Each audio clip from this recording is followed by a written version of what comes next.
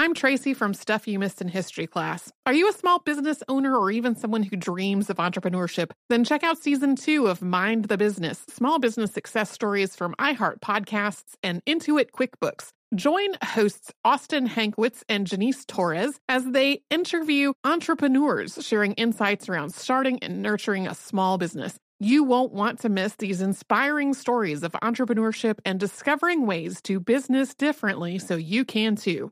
Planning your next trip? Choice Hotels' family of 22 brands has over 7,400 locations and the perfect hotel for any traveler you want to be. Like a Cambria Hotel, serving up locally inspired craft cocktails for all my folks who maybe want to meet up and talk about Mad Royals. Check into a Radisson Hotel with flexible workspaces for you strivers who listen during business travel. Or a Comfort Hotel with free hot breakfast, family-friendly pools, and big spacious rooms for the parents who listen with their kids and need a little retreat. What are you waiting for? Join Choice Privileges and start earning points toward your next stay. Find a stay for any you when you book direct at choicehotels.com, where travels come true.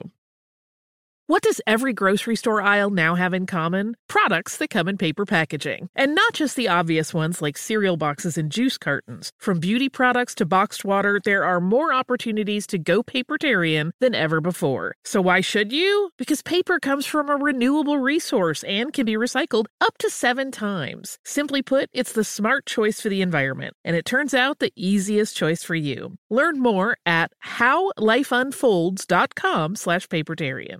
What's up? This your boy Lil Duval, and check out my podcast, Conversations with Unc, on the Black Effect Podcast Network. Each and every Tuesday, Conversations with Unc podcast feature casuals and in-depth talk about ebbs and flows of life and the pursuit of happiness. Unlike my work on stage, I tap into a more serious and sensitive side to give life advice and simply offer words of encouragement, yet remind folks to never forget to laugh. Every Tuesday, listen to Conversation with Unc, hosted by Lil Duval on the Black Effect Podcast Network, iHeartRadio app, or wherever you get your podcasts. Presented by AT&T. Connecting changes everything. Hey everybody, before we get started, we have a couple of live shows to announce. First, April 27th to 29th, 2018, we will be at Universal Fan Con in Baltimore, Maryland. Our exact schedule for that show is still in the works, but this will include a live show, and our listeners can get discounted tickets using the offer code HISTORY.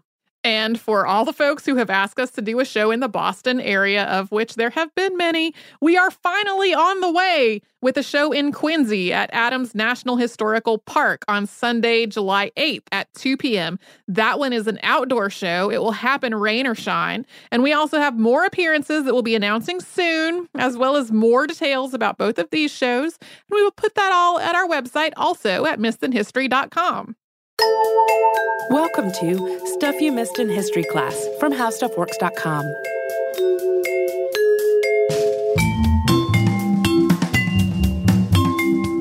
Hello and welcome to the podcast. I'm Tracy V. Wilson. And I'm Holly Fry. So, Elbridge Gerry, not really a household name. No. Unless you start talking about gerrymandering, which at this point is a household word and is named after him. So just in case you're not familiar, gerrymandering is the drawing of political districts to give particular advantage or disadvantage to a party or a group. And back when we talked about the Wilmington coup earlier this year, we got a number of angry letters about how we should have specifically said that both major parties in the United States gerrymander, even though we talked about both major parties doing that in the episode. A lot of those letters also suggested that we should do a podcast on the history of gerrymandering to remedy our obvious ignorance on that subject. But the funny thing was, at that point, it had been lingering on my short list for a really long time, based on having already educated myself. So it's now April of 2018. Just last month, the U.S. Supreme Court heard oral arguments in a gerrymandering case, and they had heard arguments in a previous case, the previous October. And then the North Carolina case that we mentioned in that Wilmington coup episode was put on hold pending decisions and all that. So it seemed like a good time to actually move this thing that's been on my short list for more than a year up to the top. We are not going to get into the details of the cases that the Supreme Court is examining right now. There is a ton of very good, reliable, nonpartisan coverage that is very easy to find if you Google something like gerrymandering SCOTUS or gerrymandering Supreme Court. Today's show is more about the history of congressional districts and who this Elbridge Gerry person was and how he became associated with a district that was so convoluted that the whole practice of drawing skewed political districts is now named after him. So in the U.S., the word gerrymandering can apply to any political district, but it's most often used to describe state and federal legislative districts. The various states have their own particulars, but for the most part, state legislative districts follow the same basic principles that the congressional districts do, but with different numbers. The United States has 435 congressional districts, which are distributed among the states based on their population. And that population count comes from the census, which has been conducted every 10 years since 1790. The census is something that Congress is empowered to conduct in Article 1, Section 2 of the Constitution, so it's right there in the nation's founding document. The census is used for a lot of other things as well, but its primary purpose is connected to creating congressional districts. And the idea that the districts will be allocated to the states based on their population is also in the Constitution, also in Article 1, Section 2, which is amended in Section 2 of the 14th Amendment. Quote, representatives shall be apportioned among the several states according to their respective numbers, counting the whole number of persons in each state, excluding Indians not taxed. The Indians not taxed part is connected to the idea of tribal sovereignty, and at the time, tribal persons who were not paying any taxes were not being counted. We'll get to that a little bit more later. All the congressional districts across all the states are supposed to have roughly the same number of people. And although that basic idea has been part of the process from the very beginning, it wasn't until the Apportionment Act of 1842 that the law really spelled out that every state should be divided into congressional districts with a single representative elected from each one. The congressional districts themselves are divided and distributed through a process called apportionment, which is governed by federal law. The exact method of apportionment has changed several times over the centuries, and all those methods are actually pretty tricky to explain in the course of an audio podcast. So we will put it this way. It is a math exercise intended to ensure equal representation nationwide. The current system of apportionment goes back to 1940, at which point it was also decided that there were no longer any Indians not taxed to be factored into the equation. The number of congressional districts corresponds to the number of seats in the House of Representatives. So the nation started out with 65 seats in 1787, which increased to 105 after the first census was conducted.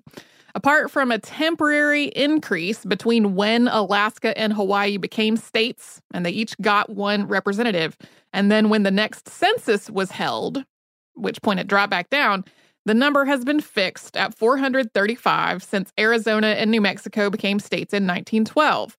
The District of Columbia, Puerto Rico, American Samoa, Guam, the Northern Mariana Islands, and the U.S. Virgin Islands are each represented by a non-voting member of the House, which is separate from the 435 voting members. That limit of 435 congressional districts means that apportionment is a zero-sum game. There are 435 districts to go around among 50 states, and each district nationwide is supposed to have about the same number of people. So if the census reveals that a state's population has increased enough that it requires another district to keep things balanced out, another state whose population has decreased has to lose a district to make up for it. Since each district is supposed to have about the same number of people, it's not really possible to just add or subtract one in a state without redrawing the entire map. And the states have their own laws about exactly how such redistricting should happen. In some states, an independent voting commission draws the lines, or the legislature draws the lines but is forbidden by law from doing so in a way that favors their own party. But in a lot of states, redistricting is handled just like any other piece of legislation, with a vote in the legislature and an approval or a veto by the governor. That means whichever party has the majority in the state government has the potential to put more influence on the way that the map is drawn. Throughout all these decades of adjustments to how many districts there are and how they're apportioned, legislators have tried a number of other tactics to influence the outcome as well. One notorious example is the 3/5 Compromise, which is in Article 1, Section 2 of the Constitution, along with the census and the idea of apportionment. This was an appeasement to the slave states who wanted their enslaved population to be counted in the census so they could get more representation in Congress, but not to be counted in a way that would affect taxation. So the compromise was to count 3/5 of the enslaved people in each state, which gave the southern states more seats in the House during the apportionment process. That is why the 14th Amendment specifies the whole number of persons in each state. The idea of the 3/5 compromise actually goes back to before the drafting of the Constitution, and the practice of gerrymandering goes back almost as far to before the word was even coined. The first recognized example comes from 1788, which was the year after the Constitution was ratified. Patrick Henry was governor of the Commonwealth of Virginia that year, and when Virginia was drawing its congressional map, he convinced the state legislature to draw one of its districts in such a way that would force James Madison to run against James Monroe. His hope was that Monroe, who was his political ally, would defeat Madison in the congressional race. But that didn't work out. Madison was the winner. There's a 2011 paper in the journal Early American Studies that argues that these districts were fairly drawn, but people at the time and in the decades since then have been positive that Patrick Henry was doing this on purpose. James Madison, the winner of that election, would later become the 4th president of the United States. And during his second term in office, to bring this back around to the subject of the show, his vice president was Elbridge Gerry. And we're going to talk more about Elbridge Gerry, who is, of course, the first statesman we all think of, after we first pause for a little sponsor break. I'm Tracy V. Wilson from Stuff You Missed in History Class. Did you know small businesses make up 99.9% of all businesses in the United States? The world is powered by entrepreneurs, and if you're a small business owner or even someone dreaming of starting your own business, then you'll want to check out Season 2 of Mind the Business, Small Business Success Stories from Ruby Studio, from iHeartMedia, and Intuit QuickBooks. And every episode, hosts Austin Hankwitz and Janice Torres talk to entrepreneurs about how they've grown from the lessons of launching and nurturing a small business and how they have found success being their own boss. From the excitement of first starting out to finding the right tools and resources to process invoices and payments like QuickBooks Money, you won't want to miss these inspiring stories of entrepreneurship and discovering ways to business differently so you can too. And if you're a small business owner or even someone dreaming of starting your own business, then you'll want to check out Season 2 of Mind the Business, Small Business Success Stories from Ruby Studio, from iHeartMedia, and Intuit QuickBooks. Planning your next trip? Choice Hotels has a stay for any traveler you want to be, with 22 brands and over 7,400 locations. Whether you're a business traveler, a family road tripper, someone who wants to seek out history and maybe make your own, or just planning a quick getaway, Choice Hotels has a stay for any you. Like a Cambria Hotel, where you can be a cocktail connoisseur and sip locally inspired craft beverages at downtown locations in the center of it all. This is a fun way to visit cities with a lot of history and a lot of fun in mind. Or a Radisson Hotel for all our productivity powerhouses out there. With flexible workspaces and on-site restaurants, you'll get the most out of your work trip. You'll get the coffee, the Wi-Fi, and the work done. And we can't forget about Comfort Hotels. Imagine you're a family road tripper, waking up in your big spacious room and then heading down to a free hot breakfast for the entire family, including waffles. So you'll be well fed and ready for the day's adventure, even if that's just relaxing. After that, you're spending all afternoon relaxing by the pool. You deserve it. What are you waiting for? Join Choice Privileges and start earning points toward your next stay. Find a stay for any you. Book directly at choicehotels.com, where travels come true.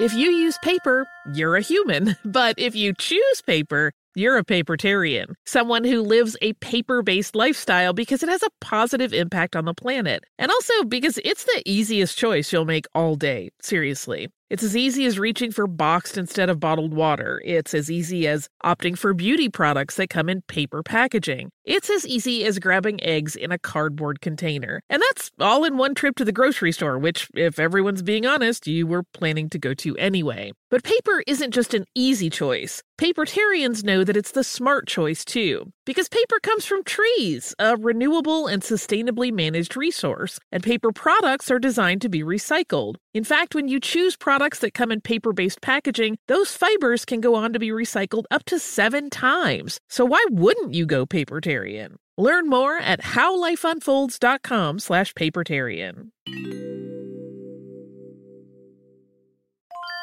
When you think about the future, what kind of technology do you envision? Whatever the future holds, artificial intelligence will undoubtedly be at the heart of it all. Join Graham Class as he hosts Season 2 of Technically Speaking, an Intel podcast from Ruby Studio in partnership with Intel. Explore the future of technology that's rapidly evolving our world today with the help of AI. There is still so much work and research needed to fully understand the power and potential of AI, and Intel is at the forefront of implementing AI in revolutionary technology that's changing the world we live in for the better. In each episode, Graham interviews the minds transforming medicine and healthcare, retail, entertainment, personal computing, and more, while pioneering new uses for AI in these spaces. Tune in every other Tuesday and explore the latest technology that's changing our world today and creating a more accessible tomorrow. Listen to Technically Speaking, an Intel podcast on the iHeartRadio app, Apple Podcasts, or wherever you get your podcasts.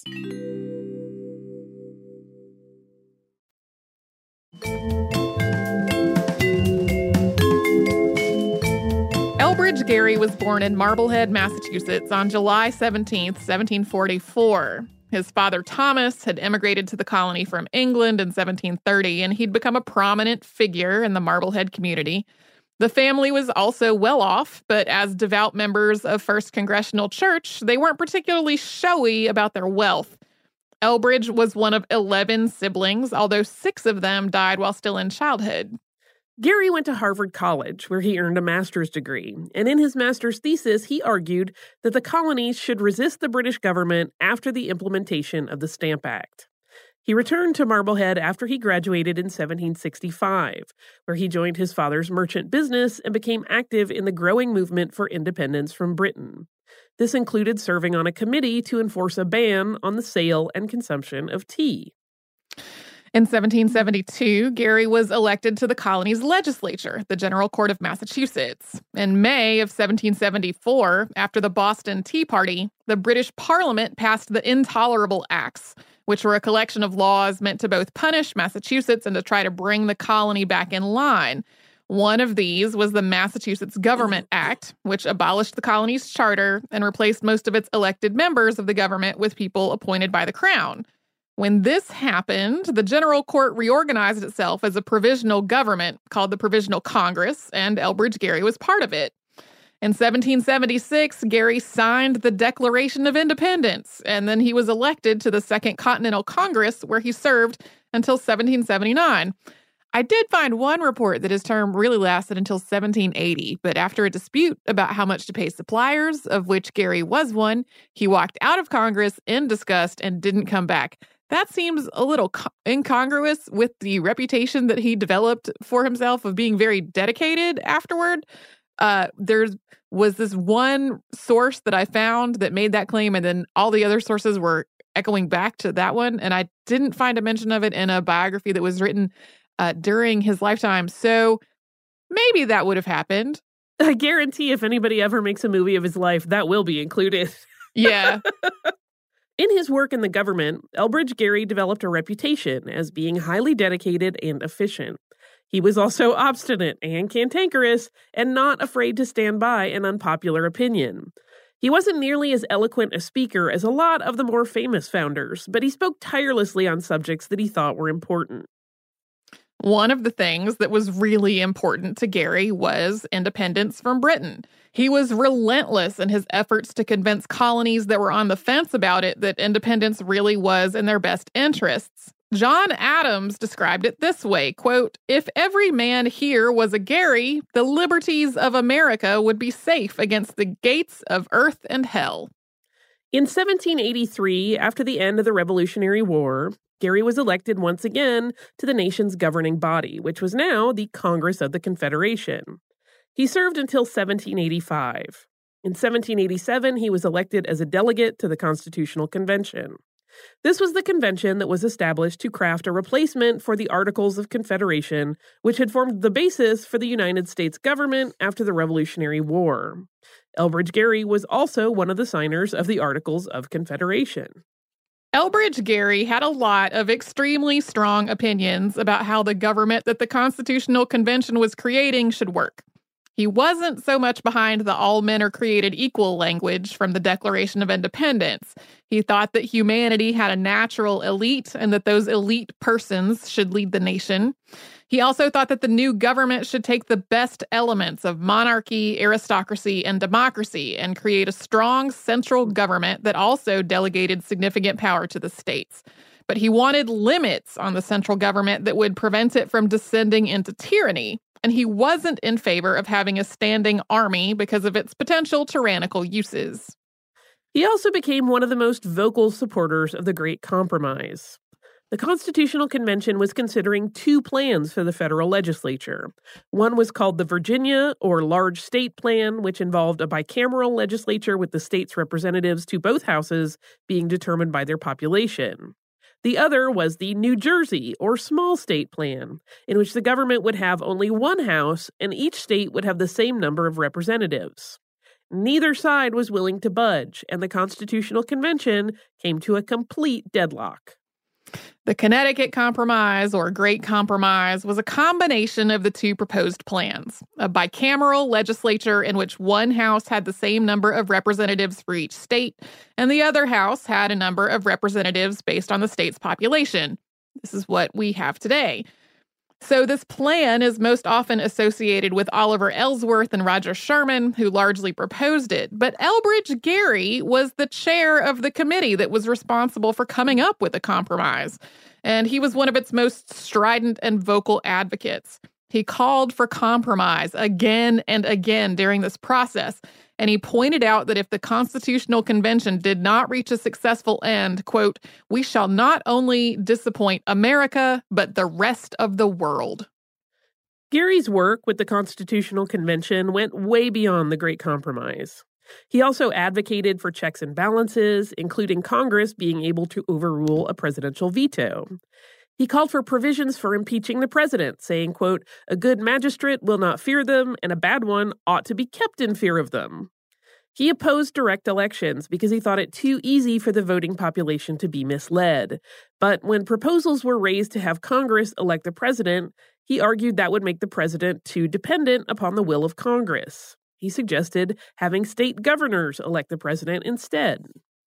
But in the end, Elbridge Gerry wasn't happy with the Constitution that the convention created, and he refused to sign it. He thought there weren't enough protections of individual liberties, and he proposed the addition of a Bill of Rights. And the Constitution today does have a Bill of Rights, but that didn't come along until after it was ratified. Even though Gerry was highly critical of the Constitution as it was drafted, once it was sent for ratification, he toned down his criticism. He still had his objections, but he thought if the states didn't ratify the Constitution, the nation would either fall apart or dissolve into a civil war. Ratifying the Constitution and amending it later was the lesser of two evils. So during and after the ratification process, he kept advocating for amendments and a Bill of Rights. The Bill of Rights was proposed by James Madison before the first United States Congress on June 8, 1789. Gerry's work with the government didn't stop there. He ran for governor of Massachusetts in 1788 and was defeated, and then he served in the House of Representatives from 1789 to 1793. In the middle of all that, he married Anne Thompson in 1786, and they would go on to have 10 children together at the rate of almost one a year. He eventually became disillusioned with Congress after trying to work through extremely partisan bickering over Alexander Hamilton's proposal to assume state debt and establish a national bank. Gerry retired at the end of his second term in the House and went back to Massachusetts, where he lived in Cambridge with his ever-growing family. He didn't stay out of politics completely for very long, though. In 1796, he was a presidential elector in support of John Adams, and the following year, Adams appointed him as an envoy to France. His mission there was not very successful, though. This all took place after the United States and Great Britain signed the Jay Treaty. And the Jay Treaty resolved some issues between those two nations, but France thought it was in violation of earlier treaties between the United States and France. So Gary and the rest of the delegation were then part of the XYZ affair, which could maybe be its own episode one day. The French foreign minister demanded a bribe before negotiations could begin, and then the American delegation refused to pay that bribe. This all blossomed into an undeclared naval war that lasted until 1801. Back home, Gary was in and out of politics before being elected governor of Massachusetts in 1810. It was during his term as governor that the term gerrymander was coined, which we're going to get right back to in a moment. After the gerrymander, he ran for re-election and lost in 1812. But that same year, James Madison tapped him to be his presidential running mate, hoping to win the Massachusetts vote. Madison lost Massachusetts, but he won the presidency, and Gary served as vice president with the same cantankerous diligence as he did the rest of his career. Gary died in office on November 23rd, 1814, while on his way to the Senate. He's buried at Congressional Cemetery, and the monument over his grave bears a quote from him. Quote, "It is the duty of every man, though he may have but one day to live, to devote that day to the good of his country." Which makes it kind of sad that his legacy today is a practice that's frequently criticized as being to the detriment of the country and its democratic process. And we're going to talk about that after we have a quick sponsor break. I'm Tracy V. Wilson from Stuff You Missed in History class. Did you know small businesses make up 99.9% of all businesses in the United States? The world is powered by entrepreneurs, and if you're a small business owner or even someone dreaming of starting your own business, then you'll want to check out Season 2 of Mind the Business, Small Business Success Stories from Ruby Studio, from iHeartMedia, and Intuit QuickBooks. And every episode, hosts Austin Hankwitz and Janice Torres talk to entrepreneurs about how they've grown from the lessons of launching and nurturing a small business and how they have found success being their own boss. From the excitement of first starting out to finding the right tools and resources to process invoices and payments like QuickBooks Money, you won't want to miss these inspiring stories of entrepreneurship and discovering ways to business differently so you can too. And if you're a small business owner or even someone dreaming of starting your own business, then you'll want to check out Season 2 of Mind the Business, Small Business Success Stories from Ruby Studio, from iHeartMedia, and Intuit QuickBooks. Planning your next trip? Choice Hotels has a stay for any traveler you want to be, with 22 brands and over 7,400 locations. Whether you're a business traveler, a family road tripper, someone who wants to seek out history and maybe make your own, or just planning a quick getaway, Choice Hotels has a stay for any you. Like a Cambria Hotel, where you can be a cocktail connoisseur and sip locally inspired craft beverages at downtown locations in the center of it all. This is a fun way to visit cities with a lot of history and a lot of fun in mind. Or a Radisson Hotel for all our productivity powerhouses out there. With flexible workspaces and on-site restaurants, you'll get the most out of your work trip. You'll get the coffee, the Wi-Fi, and the work done. And we can't forget about Comfort Hotels. Imagine you're a family road tripper, waking up in your big spacious room and then heading down to a free hot breakfast for the entire family, including waffles. So you'll be well fed and ready for the day's adventure, even if that's just relaxing. After that, you're spending all afternoon relaxing by the pool. You deserve it. What are you waiting for? Join Choice Privileges and start earning points toward your next stay. Find a stay for any you. Book directly at choicehotels.com, where travels come true.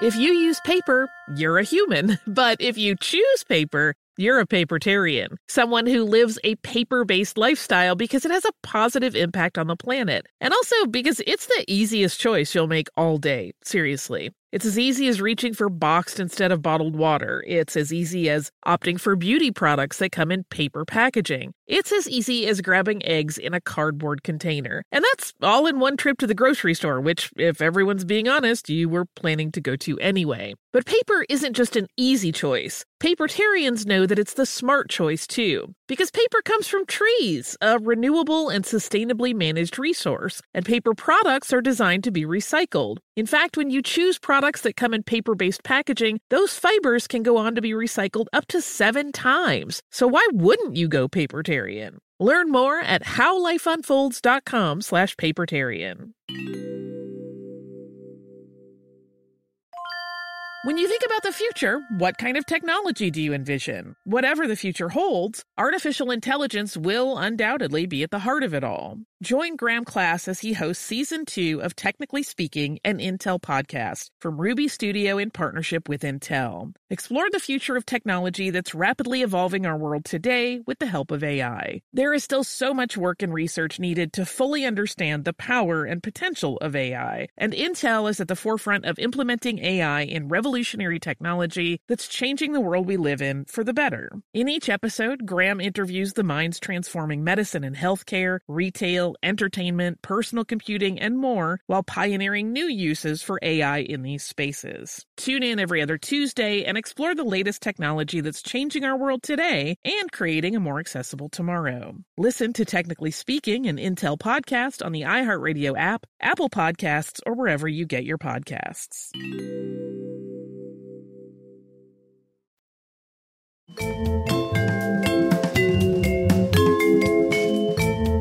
Elbridge Gerry signed the Declaration of Independence and the Articles of Confederation. He was an unflagging presence at the Constitutional Convention. He chaired the committee that came up with the Great Compromise and was one of its most vocal supporters at a time when the Constitutional Convention was at risk of a total collapse. During his inaugural address when he was elected governor of Massachusetts, he called for an end to partisan infighting and for the political parties to work together. But today, his legacy boils down to one word: gerrymander, something that goes directly against the democratic ideals he championed during his legislative career. The map that led to the term was drawn for Massachusetts state Senate districts. Before 1812, the Commonwealth of Massachusetts had Senate districts that followed county boundary lines. But that year, Democratic Republicans in the state legislature redrew the map to give themselves an advantage by packing the Federalist vote into only a few districts. This new map was filled with bizarre shapes that the Federalists described as, quote, carvings and manglings. The district that Governor Gerry lived in was shaped roughly like a lowercase r tilted backward. Gerry wasn't fully in support of these carved, mangled districts. In the words of contemporary biographer James T. Austin, quote, "To the governor, the project of this law was exceedingly disagreeable. He urged his friends strong arguments against its policy as well as its effects. After it had passed both houses, he hesitated to give it his signature and meditated to return it to the legislature with his objections to its becoming law.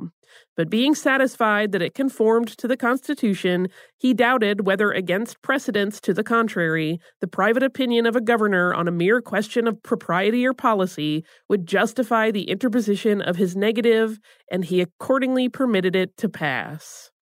So that basically boils down to, well, it's not unconstitutional, but that was really only part of it.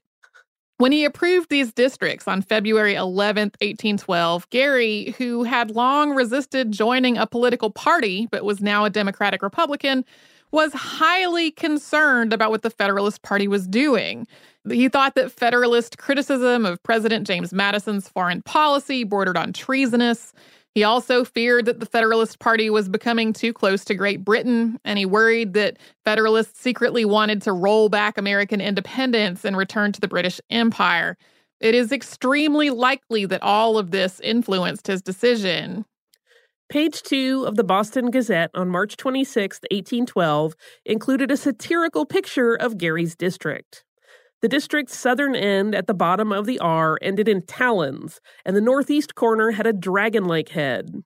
2 wings sprouted just below the eastward bend at the top of the R.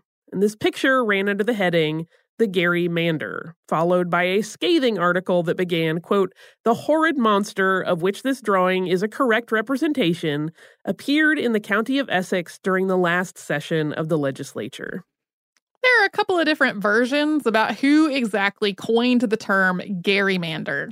The common theme in all of them is that somebody pointed out that this long, bent district looked like a salamander, and then somebody else responded with something along the lines of, no, it's a gerrymander. In one version of this story, it happened over dinner, with illustrator Elkanah Tisdale drawing a snaky-looking version of the map, and poet Richard Alsop being the one to say, no, a gerrymander. In another version, it started with Boston Gazette editor Benjamin Russell hanging a map of the district over his desk, and artist Gilbert Stewart seeing it there and adding on the wings, head, and talons. And then Russell was the one to say that it was a gerrymander. And this gerrymandered map had exactly the effect that the people who drew it wanted.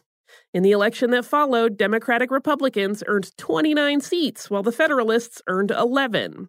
But in terms of the number of votes, Democratic Republicans got 50,164 votes, while Federalists got 51,766. So, while the Federalists got the majority of the votes, those votes earned them well under half as many seats in the Senate. As gerrymander became part of the political lexicon, its pronunciation gradually shifted to gerrymander, the way that we say it today, and it was included in Webster's dictionary in 1864.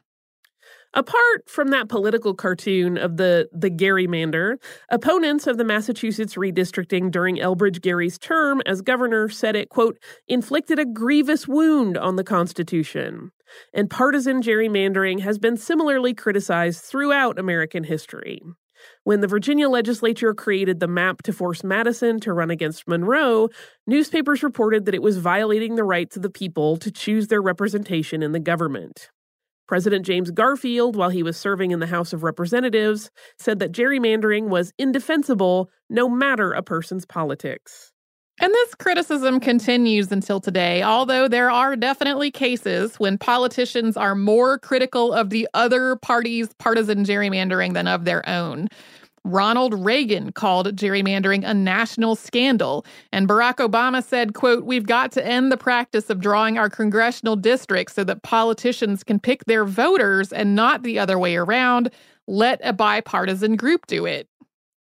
But there have also been attempts to use gerrymandering in a positive way. After the Voting Rights Act of 1965, a number of states created one or more congressional districts that were meant to guarantee at least one black representative from that state. Sometimes the creation of these majority-minority districts was called things like benevolent or affirmative gerrymandering. States that had a history of discriminating against black voters had to have their voting laws pre-cleared at the federal level before they could be implemented, and there were cases where states were ordered to redraw their maps to add majority-minority districts. But this is a contentious issue. Since these districts concentrate minority voting power into one place, it dilutes that power in the rest of the state. And there have also been cases in which lawmakers used the creation of majority-minority districts as a smokescreen, deliberately packing the district to give themselves an advantage in the rest of the state. So today, intentionally created majority-minority districts are usually only going to be found constitutional when they really are absolutely necessary and not a cover for partisan gerrymandering. The Supreme Court has made it clear that racist gerrymandering to prevent minorities from having an equal political voice is unconstitutional. And it has also issued a number of decisions related to apportionment and other aspects of redistricting. But it hasn't taken a clear stance on partisan gerrymandering before this point, which could change with the cases currently on the docket. Ideally, political districts reflect the people living in the district, so there will always be districts that reliably vote for one party or another. And the general consensus up to this point has been that some degree of partisan influence on how the districts are drawn is probably constitutional and to be expected.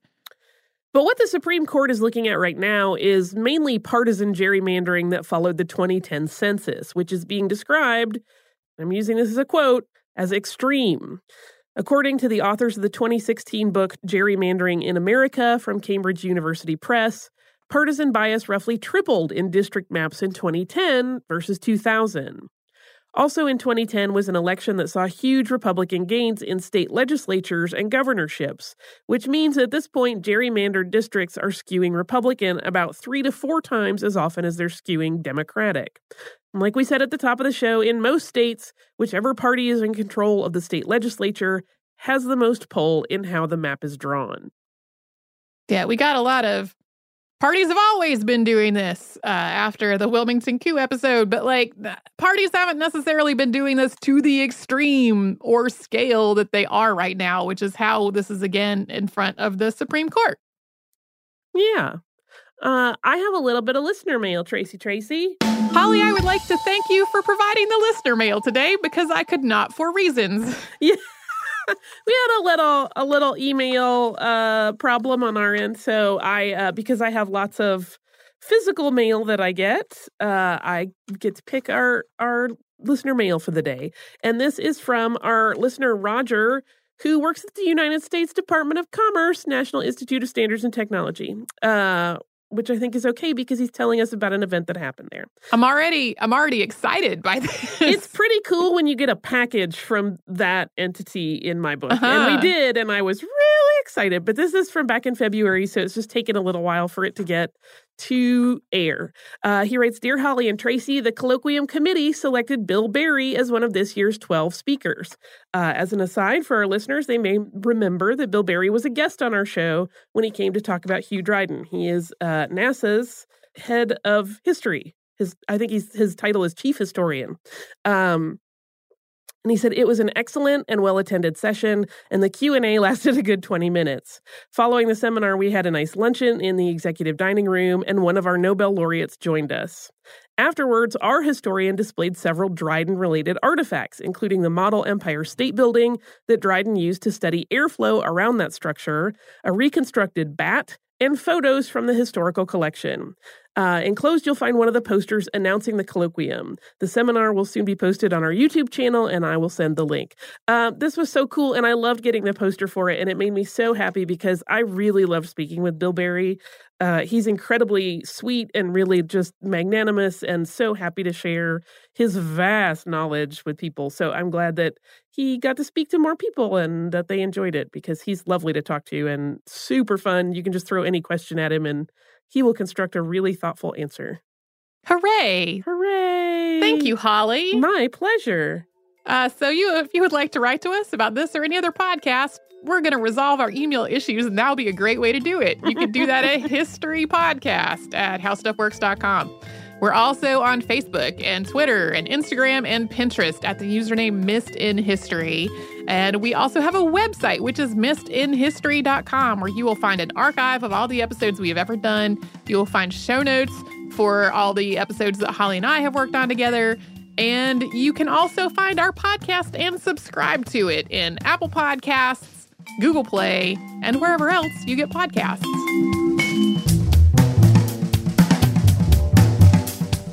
For more on this and thousands of other topics, visit howstuffworks.com.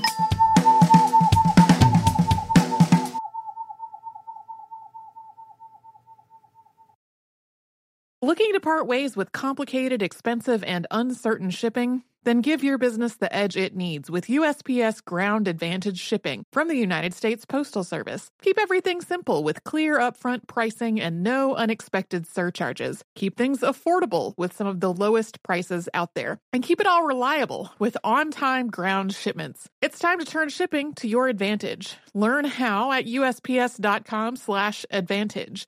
USPS Ground Advantage. Simple, affordable, reliable. Xumo Play is your destination for endless entertainment. With a diverse lineup of 350 plus live channels, movies, and full TV series, you'll easily find something to watch right away. And the best part? It's all free. Love music? Get lost in the 90s with iHeart 90s, dance away with hip-hop beats, and more on the iHeartRadio music channels. No logins, no signups, no accounts, no hassle. So what are you waiting for? Start streaming at play.xumo.com or download from the app and Google Play stores today. All you can stream with Xumo Play.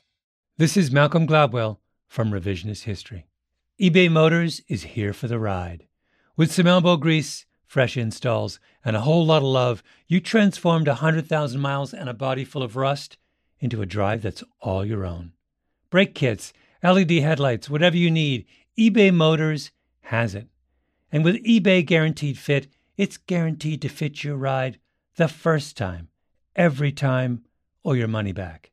Plus, at these prices, you're burning rubber, not cash. Keep your ride or die alive at ebaymotors.com. Eligible items only. Exclusions apply. Asking the right questions can greatly impact your future, especially when it comes to your finances. So if you're looking for a financial advisor you can trust, certified financial planner professionals are committed to acting in your best interest. That's why it's got to be a CFP. Find your CFP professional at letsmakeaplan.org.